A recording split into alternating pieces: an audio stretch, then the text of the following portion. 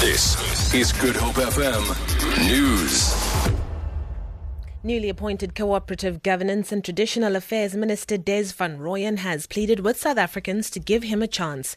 He was addressing the media in Pretoria after a 4-day stint as Finance Minister. He says there is a need to restore confidence and South Africans should judge him by his performance.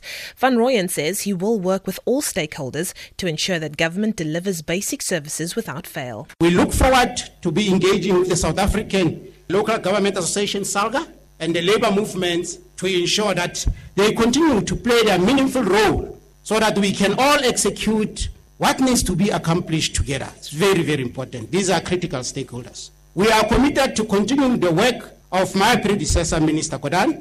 The Back to Basic program has set the wheels of service delivery in motion, and as one ANC government, we will work together in the best interest of our citizens.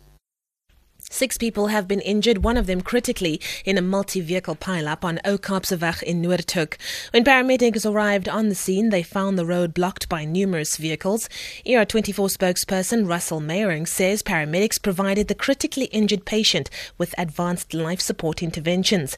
The roadway has been closed off while officials cleared the 6 vehicles involved in the collision. Long-distance public transport traffic heading out of the mother city towards the Eastern Cape is expected to increase sharply this afternoon. Interchanges such as Jogabi and Philippi are already bustling, with commuters lining up to board buses and taxis for the long-haul home for the festive season. Traffic officials are also conducting safety checks as part of Operation Exodus. Bus and taxi drivers have welcomed the checks, saying it's being done for the benefit of their and their passengers' safety. This will lead to a decrease in road accidents because they check the vehicle thoroughly, and in that way passengers will reach home safely. Mine has been checked. It passed and I have the disc to show for it. The operation is about checking if the vehicle is in good condition. They check the brakes and everything, and at times they detect stuff you had not found yourself. French police have confirmed the arrest of a 29-year-old man in connection with the Paris terror attacks a month ago that left 130 people dead. The arrest followed almost 3,000 raids.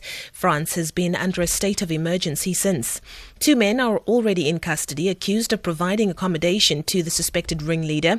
He was killed in a police raid in Paris 5 days after the attacks. 8 men have been arrested in Belgium, where the attacks are thought to have been organized. And finally, on the currency markets, the rand is trading at 14 rand 89 to the US dollar, 22 rand 58 to pound sterling, and 16 rand 33 to the euro. Gold is trading at $1,063 an ounce, and the price of Brent crude oil is at $38.37 a barrel. For Good Hope FM News, I'm Leanne Williams.